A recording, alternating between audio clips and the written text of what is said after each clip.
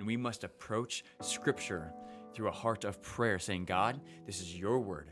I don't want it to be simply my own interpretation. I don't want it to be simply what I'm reading into it. God, would you reveal yourself so objectively to me? Even because we're going to differ on interpretations. But when we are approaching the word from a faithful heart, saying, God, remove my own biases, my own presuppositions, and create in me a clean heart, oh God. Right. And it's in that clean heart. And yeah, we're still going to have differences, but ultimately it is the very thing that unites us together, because from it, we are finding our roles and our purposes and the very things that give us significance in this life.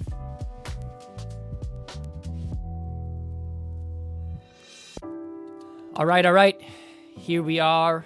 We are here. Rolling into another podcast. This is the second one in 2 weeks. Yeah. This is a whole new pace for me, at least. I'm not used to doing a weekly podcast. Yeah, well, here we are. You're forcing me out of my comfort zone. Well, that's why we used to call it the weekly grind. This is true. And then we couldn't keep up. Yeah. So we just felt that was a little disingenuous. That's fair. So then we moved to Charitable Discourse, and now no one knows what our podcast is called. But now you're so on fire. I can't even keep up with you at this point in time. You've got so much input coming your way, and I'm like, hold on, man, slow down. It's probably what's changed from week to week. Yeah, we have our fourth listener though. My wife texted me the other day.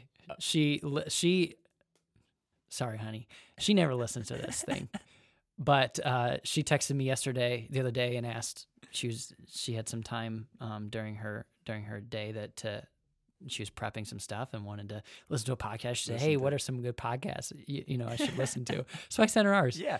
It's great because honestly, knowing that there's a whole bunch of these studies going on over the spirit of the disciplines, that book that you mentioned on 2 weeks ago, I feel like we can even come alongside them a little bit. And as we discuss our sermon series and whatnot and the spirit of the disciplines as they're walking through it. Yeah. And she's part of one of those groups, right? She is. She had one last night. We shoot these podcasts on Thursday. So Wednesday nights are full of just a lot of fun and organic activity. And one of the Wednesday things that have come hopping here. Yeah. One of the things that have come from that is some smaller book studies groups. Yeah, that's fantastic. I tell you what, it's so exciting. And in fact, we were talking this morning. I think there's more ministry going on a Wednesday night than there is a Sunday morning here at the church. Yeah. I leave Wednesday nights exhausted, but so filled up. I'm almost hungover on Thursday mornings. It truly is something else. It's just been a fun week. Yeah.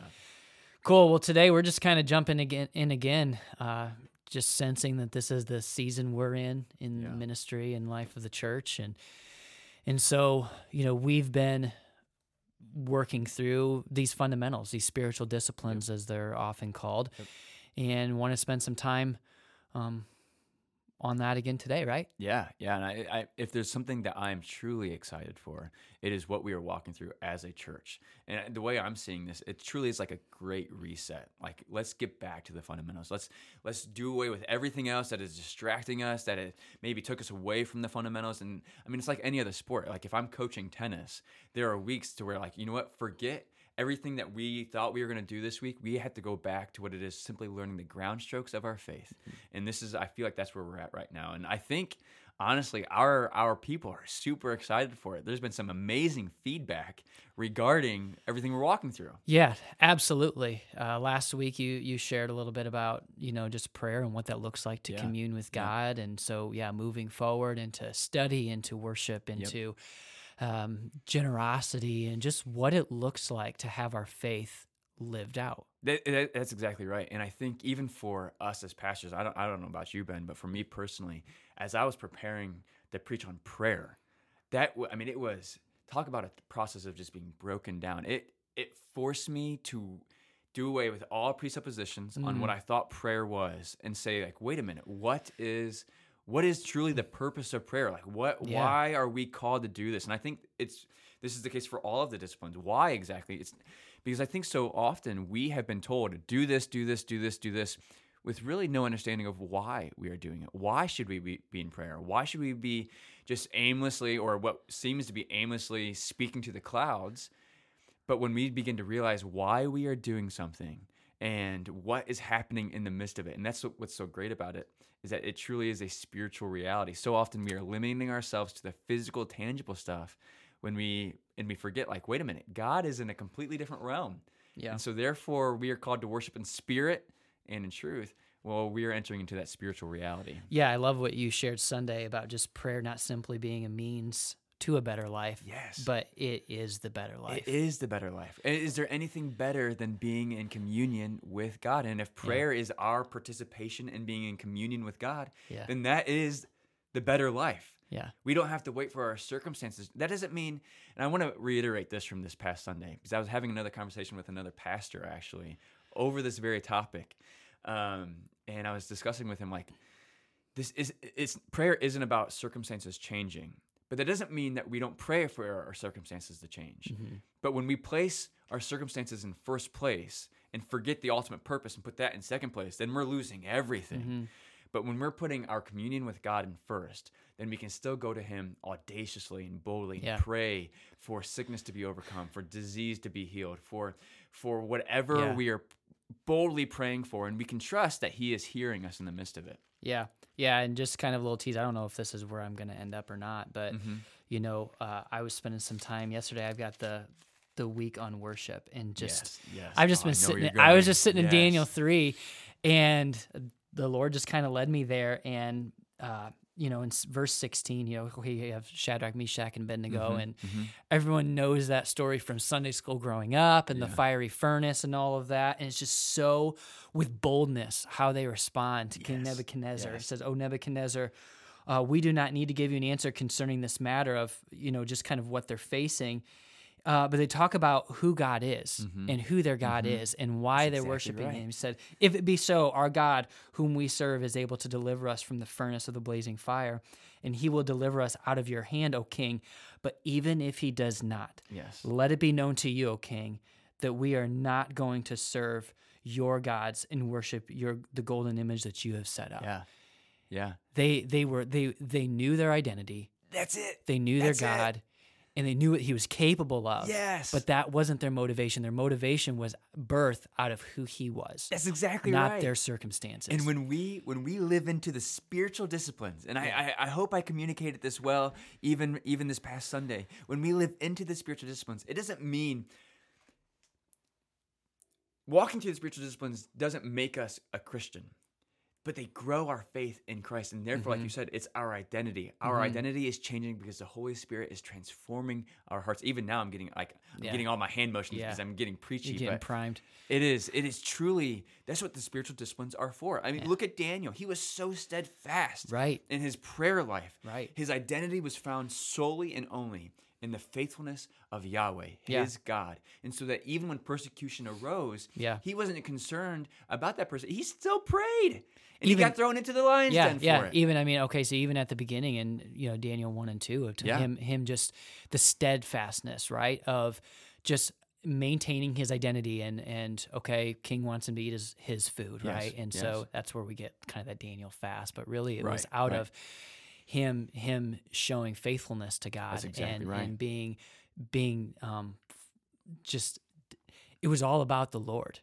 In that process. And so as we yield ourselves over, it continues to be all about who God is, not that we can master scripture for the sake of intellectual knowledge, right? No. But it's for heart transformation, it's for unity in the spirit, knowing, okay, all right, this is where identity, I know if I open this book, I will find out the revealed will of God. I know who God is, but also I find myself. That's exactly what and it's beautiful. And I think even as we discuss these spiritual disciplines and having this great reset, this great blank slate, when we understand our place in God's story of redeeming his creation back to himself, we begin to know who God is. And like you said, when we begin to know who God is, if he is, for the sake of the analogy of this big drama, if he's the director, we don't have to worry about creating a role for ourselves. We no longer have to work our own parts, our own lines, or anything in there. We already know that the director has a role for us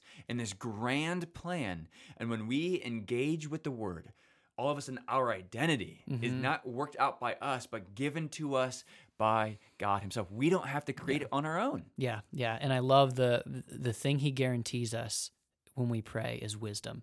If Yes. we seek it, he will Yes. give it to us. Yes. And just how beautiful it is, King Solomon, and that's what he wished. And then all these things were added to him. That's not why he desired that, but the heart of the piece of wisdom is knowing the righteousness of God. Yeah. And wisdom cannot be a self-serving prayer, right? Right. When you pray wisdom, you're asking God, hey, God, calibrate my heart to yours. That's exactly right. That I might Yes. be in sync, And so shout out to the guys on Wednesday night. Hopefully, I shared them that we do a podcast. Like, Are we hey, increasing did you know our followers? I'm hoping that's what this season's about for me. But yeah, I mean, James 5, we're going through it. If any of you lacks wisdom, let him ask of God, who gives to all generously and without reproach, and it will be given to him. Yes. What will be given to him? Wisdom. Not necessarily changing in circumstances, or what changes No. is our lens in which we view the world. That's exactly and right. our perspective. And if the whole idea of living into these spiritual disciplines is to live into the sanctified life, well, we're walking through this with youth right now. What does it mean to be sanctified? Well, it means to be set apart for the purpose of glorifying God. But in the midst of doing so, we are being made more and more and more like Jesus. How amazing would it be if we had a church full of individuals who saw the world as Jesus saw the world? Someone who could not be shaken, someone who was not, literally peace ran his life. And I think so often, and maybe it's just me, but I think there are certain Christianese words, terms, peace and love and hope and joy, that are thrown out there and they're used and they're abused. And so when we then want to use them from a Christian pulpit as we're preaching or in Bible studies or whatnot, people are like, well, I mean, that's just intangible, ambiguous language. Like, what is it to experience peace? But the fact of the matter is, we are still called to, it doesn't make it any less true that God is calling us to a peace-driven, sanctified life in Him, to experience His reality.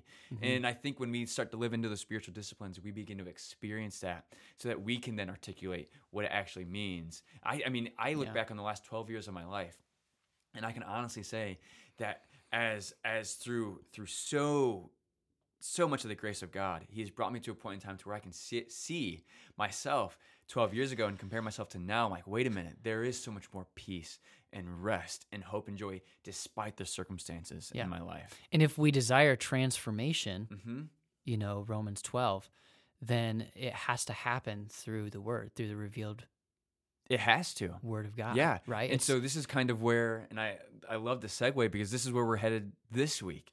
If last week was talking about prayer, and prayer is simply allowing God to tune our hearts to His, there's also a secondary part to this. You can't just pray because you mentioned this quote earlier today about romantic mysticism. Yeah, Calvin Miller, and this is the book you referenced early on. This is Dallas Willard's Spirit of the Disciplines, and it's been around for a while. I had it open in a coffee shop the other day, and some random guy come up to me. He's like, no kidding. Hey, good book. That's a good one. So yeah, pick it up if you haven't heard. It's kind of difficult to find. Anyways, Calvin Miller, he shares in the Spirit of the Disciplines. Mystics without study are only spiritual romantics who want relationship without effort. Yes. And so it's like relationship without having to get to know the person you're in relationship mystics without study are only spiritual romantics who want relationship without effort. And so as much as prayer is needed, it is. We cannot do away with prayer. Prayer is how we actively commune with God, as we already discussed. But then there comes this aspect that we need to get to know the person that we're communing with. We can't just simply be in this ambiguous relationship. It'd be as if I was just sitting here with you and we were having a conversation, but it was all about me and I wasn't asking you about you or your vision or your plans or whatever. That's not a relationship. That's just me saying, wow, I'm so great and who cares about you? But all of a sudden, when we decide to engage in the Word, we are literally finding the most significance in the other person of this relationship. And we know that the other person is perfect in everything that he has ever done and written and declared. And so when we are engaging in the Word, all of a sudden we are allowing, again, it's this mysterious thing, right? Yeah. Prayer is mysterious because we're not quite sure how it's working to transform us. But same way with the Word. We're told that the Word is, in Hebrews 4:12, for the Word of God is living and active, sharper than any two-edged sword, piercing to the division of soul and spirit. That's pretty intimate stuff going on there. Yeah, and it's feel bad because you're challenged this week. Yeah, I don't feel bad. It's good to wrestle with that. I mean, I just learning the discipline of sermon prep and study and just that process. Yeah. I've become to appreciate the wrestling that happens, because on the back end, like the Lord just has a way of refining you. It is. Right. And yes. And so, but that was a day for you. I'm like, hey man, how was your day yesterday? He's like, oh, it was rough. It was rough. It was rough. Because Wrestling there's so many places by so many authors in Scripture of just why it's important for this study, why the Word of God is important, why you should. So I love that you kind of landed on Hebrews 4. Right, and because Hebrews 4 is talking about this greater rest, and we're going to talk about rest as a discipline. So it should be noted, this isn't the discipline of rest. This is experiencing what it is to enter into the drama of God and to realize there is nothing more needed from my end of things. Because in Hebrews 4, it talks about entering into the Sabbath rest of God. Well, why did God create the Sabbath? Why did God set aside? It wasn't because God was tired. It was because God looked at his creation and said, nothing more is needed. It is good. And God is inviting us into that same thing, and to experience that same rest. Again, it's not the discipline of rest. That's a completely different thing. But this God Sabbath rest that he's inviting us to, he's inviting us to saying, there is nothing more needed.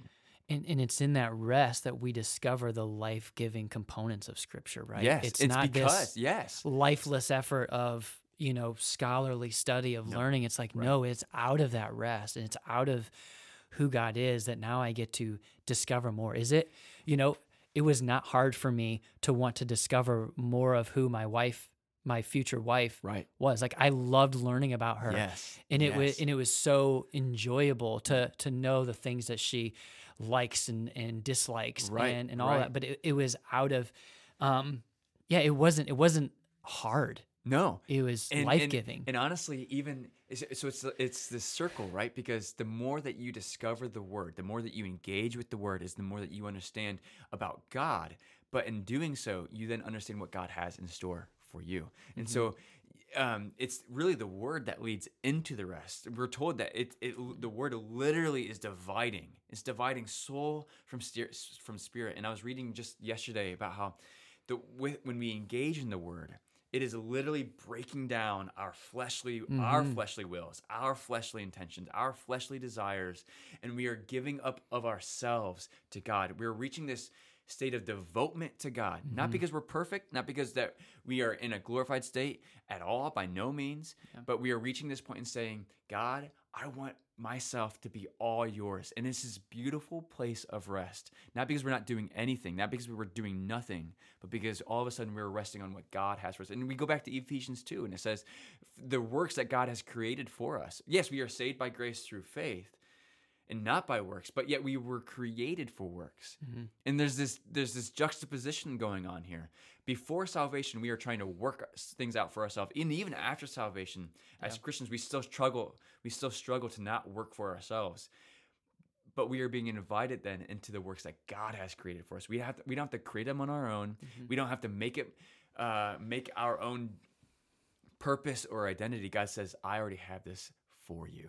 And you can rest in the thing that I have for you, because no matter what, it will be the most purpose-driven, most fulfilling thing you ever do, to live into my rest, saying there's nothing more needed on my end. Yeah.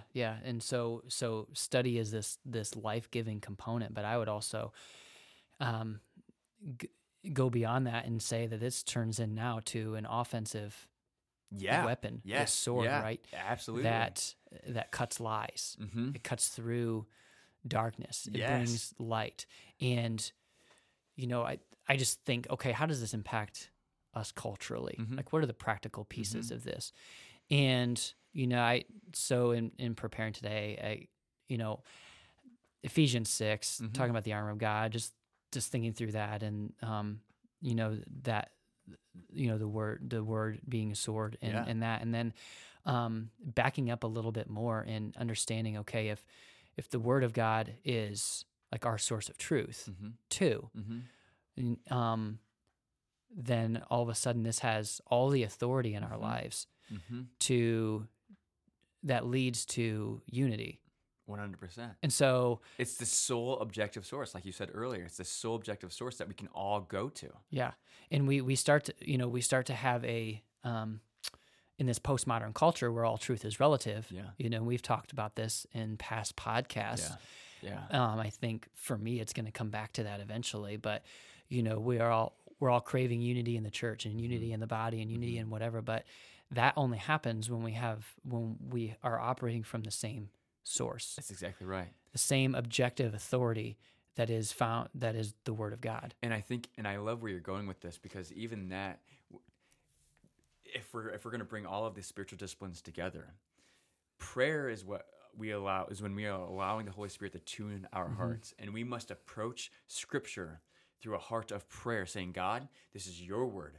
I don't want it to be simply my own interpretation. I don't want it to be simply what I'm reading into it. God, would you reveal yourself so objectively to me? Even because we're going to differ on interpretations, but when we are approaching the word from a faithful heart, saying, God, remove my own biases, my own presuppositions, and create in me a clean heart, oh God. Right. And it's in that clean heart. And we're still going to have differences, but ultimately it is the very thing that unites us together, because from it, we are finding our roles and our purposes and the very things that give us significance in this life. Yeah, and that just comes back to seeking wisdom. That's exactly right? what it is. And, wisdom being the application of knowledge and knowing how to use it. That's exactly right. That is, wisdom is just understanding the righteousness of God and who He is. Exactly. And laying down your own righteousness, laying down your own thoughts of saying, hey, like, I've got this figured out. I mean, if you look at Proverbs, the Proverbs talk about seeking wisdom. I mean, it's saturated with seeking after wisdom, seeking after, and even along with that, it's almost equative in nature. Seeking after wisdom is the seeking after the Word of God. Yeah. That is wisdom manifest. Like, to seek after the Word of God is to seek after wisdom. Because again, the Word of God is a manifestation, it is the revelation of God, of the righteousness of God, of God's love for us. Yeah. And, internally, our hope over the next handful of years here at this church is for just increased biblical literacy. Yeah. Not for the sake of just more knowledge, but for the sake of all of the other things that we've just mentioned here. Yes. Is reminded, John 8:44 talks about Satan just being the father of lies, and his kingdom is built on those lies. But God's kingdom is built on what? Truth. Right. Truth of who He is. And so we combat the lies by speaking truth.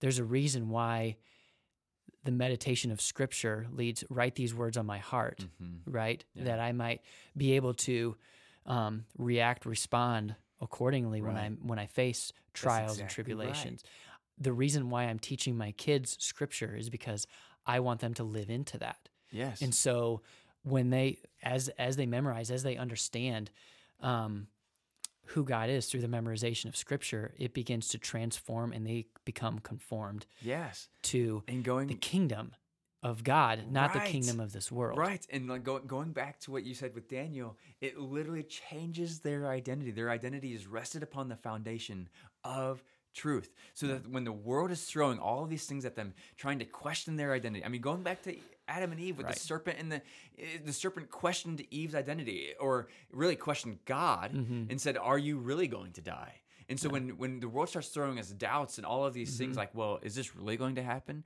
All of a sudden, your children, as being founded on this objective source of truth, all of a sudden, they don't have to be tossed to and fro by the waves of the world, but they can rest steadily on the foundation of truth. So that sword of the Spirit that is the Word of God, all of a sudden, if we live in a culture that puts everything in a box of, liberal, conservative, Democrat, Republican, pro-life, pro-choice, all of these things, the sword of the Spirit just kind of scribbles all those lines up. It really does. And it breaks down all of those other identity markers. Right? That the world is trying to throw on you. Even, unfortunately, the church is trying to place. And what it does, it says, no, this is our source of truth. This is who you are. This is what it means to be a citizen of the kingdom of God. That's exactly it. not of a party of this world. And you can't get there unless you are engaging in the Word. You Right. cannot understand your place. You cannot understand your identity. You cannot understand why you were created unless you are engaging in the Word of God and understanding who God is, coming to know Him, coming to know what He's doing in His plan. Because if you don't know His plan, then you will never find out what His plan is for you. Mhm. And if you're not finding out what His plan is for you, then you don't know your true identity. You can't possibly understand what God wants to do with you and the role that He has for you. And this goes beyond our vocations. If you are a teacher, a coach, an engineer, a doctor, this role that God has for us, for you and for me, goes well beyond any vocation.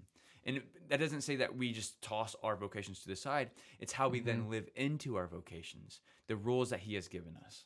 Yeah, yeah. And I keep coming back to this word yield, you know, and Oh, rest is probably the synonym to it Yep. in this context, but you know, it just requires us to yield and 100%. to just carve out the time to allow But we ourselves. don't like that. We don't to- like to yield. No, We want to maintain control. right. We want to be the one who is going But- ahead of everything. Right, but that comes down to serving two masters, Absolutely. right? So who is the one you're serving and what are you living for? Are Right, you white knuckling this life, Right. or are you willing to lose it for the sake of the kingdom That's and in it. so gaining all of it? That's it. I mean, think about it. I mean, if we're using this idea of yielding, if we were talking about this earlier before the podcast, yielding ourselves to sleep. And again, we come back to rest. Mhm. What does it mean to sleep? But to be in the most vulnerable position you'll Yeah. ever find yourself. When Yeah. every single defense is down, you are no longer in control. But we know we need it. We don't know why. Like doctors don't know why we need sleep. They don't understand why we need to get this sleep and this rest. But we know we need it, and without it, we will surely die. And how much more so then, if rest is vulnerable and risky, then. But we have a God that when we're resting in Him, there is no vulnerability, there is no risk. And from a worldly point of view, maybe there is all the risk in the world. But again, going back to Daniel and his three friends, as the three friends were tossed into the fire, they said, "But even if not, even if the Lord doesn't rescue us from this fire, we will still glorify God, and we will not worship you. Our identities won't change, and they will have lived a more fulfilling life than someone who has never been thrown into the fire ever." Yeah. And again, we on this side of eternity, we're called to live into that sanctified life, Yeah. right? Through the yielding. That's why we're going through these different spiritual disciplines, Yep. right? Is yielding ourselves, allowing God to work in us, to change us, so that we might be fruitful for His kingdom. That's exactly right. You know, that we are created for works. Yes. You know, out of the grace that is given to us, Yep. right? And that's what it means to love your neighbor, is to do things for them, is to Right, love them, is right, to right. care for them. Yes. Those are the good works we're talking about. Those are the good works. It's the great commandments, right? It is, and it's living into the spiritual kingdom. I think so often, I mean, the low-hanging fruit that we get so distracted by, that we just want to settle for, is the physical kingdom, the physical realities, the material things that we can gain, or whatever, the physical relationships we can gain. Yeah. But the fact of the matter is, I would make the argument that the spiritual reality is the greater reality, because it's in the spiritual reality that we discover God. Yeah. Because as Christians, we are told that God dwells with us. Now, I don't know about you, I don't see God dwelling with you physically right now, which tells me that there is something deeper going on when we're told that God dwells with us. And so therefore it's a spiritual realm that all of a sudden we need to live into, which sounds kind of cultish. Like, as long as once we reach that spiritual reality, then unfortunately, it's just language that's been used and abused, like I mentioned before, but that doesn't take away from the actual reality of it Yeah. and the significance of it. I mean, isn't that where Paul talks about in Ephesians 6? Like, that's where the real battle is, Yes. right? Yes. And if you're not seeing it, you're missing it. And so pray for eyes to see, Yes. for eyes to be open into what the Lord's actually doing in that extra dimension. I think, what does it say there in Ephesians 6:12? For we do not wrestle against flesh and blood, even though we think we do. We think that our main concern is with the physical realities of this world. Yeah. But it says, we do not wrestle against flesh and blood, but against the rulers, against the authorities, against the cosmic powers over this present darkness. And let it be known, when he's talking about rulers and authorities and present darkness, these are and it says, against the spiritual forces of evil in the heavenly places. This is the true battle, because ultimately, like Jesus said, look, you can gain this entire world. You can be the most successful, richest, famous, whatever, fill in the blank, man, woman, whatever in the world. But if you lose your soul, you have gained nothing. Mm-hmm. This is why we are pursuing after the spiritual disciplines, because we understand that there's a greater reality. Yeah. And for us, and I said this on Sunday, how selfish is it of us as pastors, to where we are literally commissioned as our job to be broken down by the Spirit to then communicate that process to our congregation. Yeah. How there can't be a better job. I don't know. There just truly is no better job than to be broken down by the Spirit. Yeah. To experience the greater reality, and then to help articulate and help bring others to that same reality. Yeah, and there's no more humbling position to take than that. Yeah, either, you're right. You're right. So each week on Sunday morning we've been coming back to 1 Thessalonians, right? And so I think that's kind of how we wanted to end our time today as well, is in the midst of this, just coming back to and just reminding ourselves that it is He who does this. Yeah. Which is beautiful, because in the same way that when we sleep, we don't do anything. Yeah, we make the intentional decision, okay, I'm going to go to sleep now, but we don't flip a switch and turn our brains off. It is Him. Mm-hmm. And so when we enter the rest of God, it is God who brings us into this sleep. It is God who brings us into this rest. Yeah. And so we're sitting in 1 Thessalonians 5:23, and it says, May the God of peace Himself sanctify you completely, and may your whole spirit and soul and body be kept blameless at the coming of our Lord Jesus Christ. He who calls you is faithful. He will surely do it. That's the ESV that I'm reading out of. So let it be this week. Yield yourself over. Open the Word of God. Allow Him to speak life into you, speak wisdom over you, so that we may live lives of righteousness, sanctified unto Him.